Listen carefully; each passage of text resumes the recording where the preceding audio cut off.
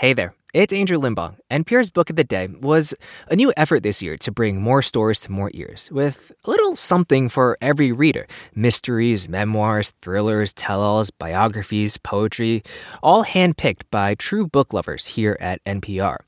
If you want to engage with the ideas and issues of the day, or find an escape from them, whatever you need, we hope you found it here with us. As this year winds down, we have a favor to ask. This podcast and all of the news and stories you rely on from NPR exists because listeners like you support NPR member stations across the country. We're looking ahead to next year, and we want to keep bringing you great reads and great conversations in 2022. We'd be so grateful if you could support us. It's super simple, and it doesn't take too long, we promise. Just go to donate.npr.org to support a station near you. Thanks so much for listening and reading with us. Hey, it's NPR's Book of the Day. I'm Andrew Limbong. Do you ever have those relationships in your life with friends that are so long-lasting, so bone deep, that you love them, even if you don't particularly like them? That's the sense I get listening to this interview with the rapper Raekwon and hearing him talk about RZA. There's love there, even if it's hidden beneath a bit of ego. Raekwon is, of course, from Wu-Tang Clan, and he's out with a new memoir titled From Staircase to Stage. It goes into his childhood growing up in Staten Island to him becoming a part of one of the most important hip-hop groups of all time. And as you'll hear him tell NPR Steve Inskeep, very relatably, I might add, a lot of that comes from hating high school. The rapper Raekwon is over 50 now. He's famous as part of the Wu-Tang Clan, and we reached him at a home that he owns in Dallas, Texas. It's nice out here. It's private, pretty much a serenity vibe that I get when I'm out here, though. So I decided to just buy some land out here, Do you sometimes think about how far you've come from Park Hill, Staten Island? Listen, every day, man. He's had occasion lately to think about how he came so far from a troubled neighborhood in New York City. Because where we came from, it was like a cracked window. You would never think a body could slide through that window at that height. And we were able to do it. So I constantly think about it. I grew up on the crime side, the New York Times side. Staying alive was no job, had second hands. Moms bounced on old men. So then we moved to Shaolin Land. Raekwon writes about his youth in a new memoir. The first line of the first chapter reads, "I met my father once." The book is called From Staircase to Stage. The staircase refers to a public housing project where he lived with his mom. Park Hill was a pretty nice environment.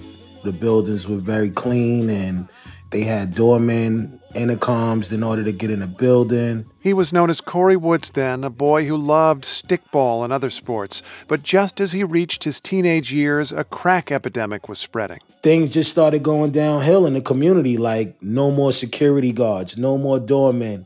People were getting shot. Dope fiends was getting strung out. So all these things started to just happen like overnight. The neighborhood was just going down.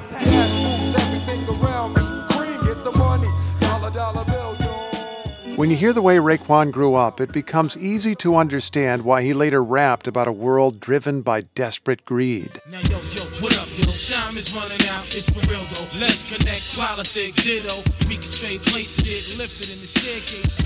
Word up, peace, incarcerated, Scarface related. As the neighborhood declined, he made it to high school, but life got no easier. You have a line in here that I think a lot of people are going to relate to in different ways, and I'm just going to say it. Mm-hmm. I hated everything about high school except lunch. I read that, and my first question was, wow, the lunch was good? What was for lunch? I mean, when I say I hated school, it's just that I hated going to the school that we were going to because our school was in an all predominantly white neighborhood. Coming up in a neighborhood where it's majority black people, and then next thing you know, you got to go to a school that's 30 minutes out, that's all white people school. It wasn't that I was racist. It's just that we didn't feel comfortable there. Kids calling you names, the N-word, we calling them white boys. If you get into a fight with a white kid back then, it's liable to be a riot. You come out to school, there's 500 white boys there cursing you out, calling you names. That made it not fun to go to school. You got in a fight with a white kid? Yeah, many fights. He stopped attending school. Hanging out at a friend's house watching karate flicks, movies, looking at all these rooting for the bad guy movies. Clips from karate flicks later became part of Wu-Tang Clan music. A game of chess is like a sword fight. But at the time, cutting class to see them meant trouble. And realizing that, I didn't go to school today. That's one day. So I'm like, all right, one day ain't bad. One day go to 5 days. It ain't that bad. It's bad, but it ain't that bad. Until next thing you realize you ain't been to school in 97 days, Then it's like, oh, snap. But at the same token, I'm starting to have this thug mentality where I don't care anymore. So I got with a sick ass click and went all out. I started to sell weed, try to make a couple of dollars to buy myself some clothes, put a little bit of food in the house. So you're starting to get some kind of ambition, but you're not sure where to go or what to do with it. You don't see a path. And then this guy, the RZA, comes into your life, who has an idea how he wants to go. How did you get together with him? Well, me and RZA, we went to school together, and he lived in different parts of Staten Island. He lived in a house. I lived in the projects. He was a little more prosperous. And it wasn't the fact that RZA had a lot of brand new stuff. He just had stuff. He had turntables in his house.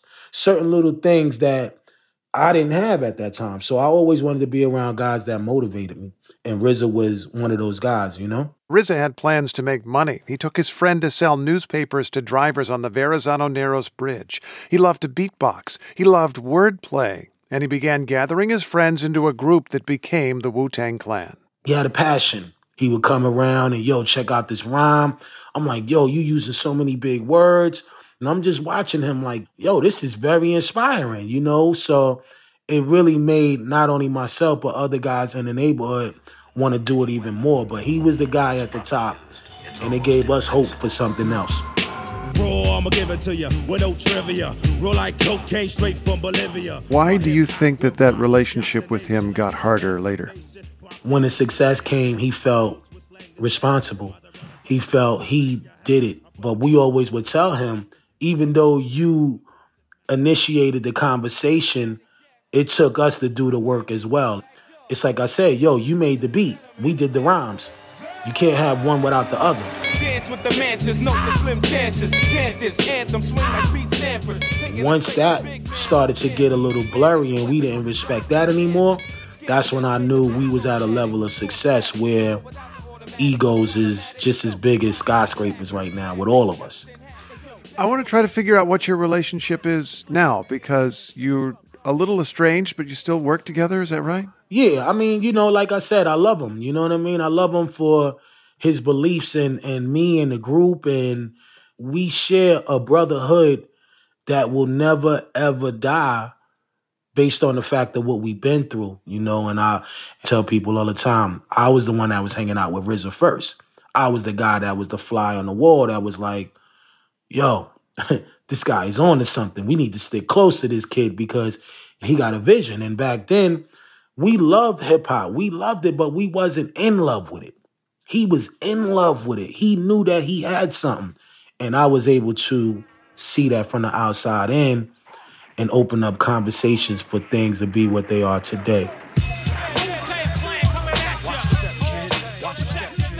The memoir from Raekwon is called From Staircase to Stage. Thanks so much. You got it. Thanks for listening, and remember, visit donate.npr.org to support your local NPR station today. And thanks.